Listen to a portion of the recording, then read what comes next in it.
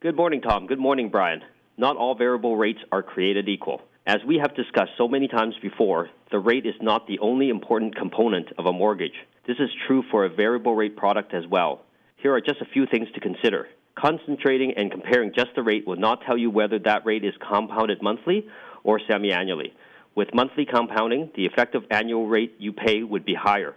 Many variable rate products give you the option to lock into a fixed rate at any time. But what is the rate you will be offered? And what is the minimum term required if you do so?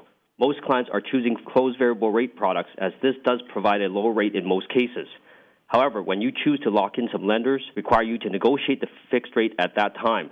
Negotiating a rate when you are in a closed variable rate term does not allow you to deal from a position of strength. Others guarantee you their best rate at the time of lock-in, as they do not have posted rates. This is a much better alternative. When locking in, some lenders require a minimum of a 3-year term, while others may require a 5-year term. This may result in a longer commitment on your part to the lender than what you had planned. Like always, do your homework and look into the details, even on a variable rate mortgage. Or better yet, have a mortgage planner do the comparisons for you. This is Wayne Mall for Radio Real Estate.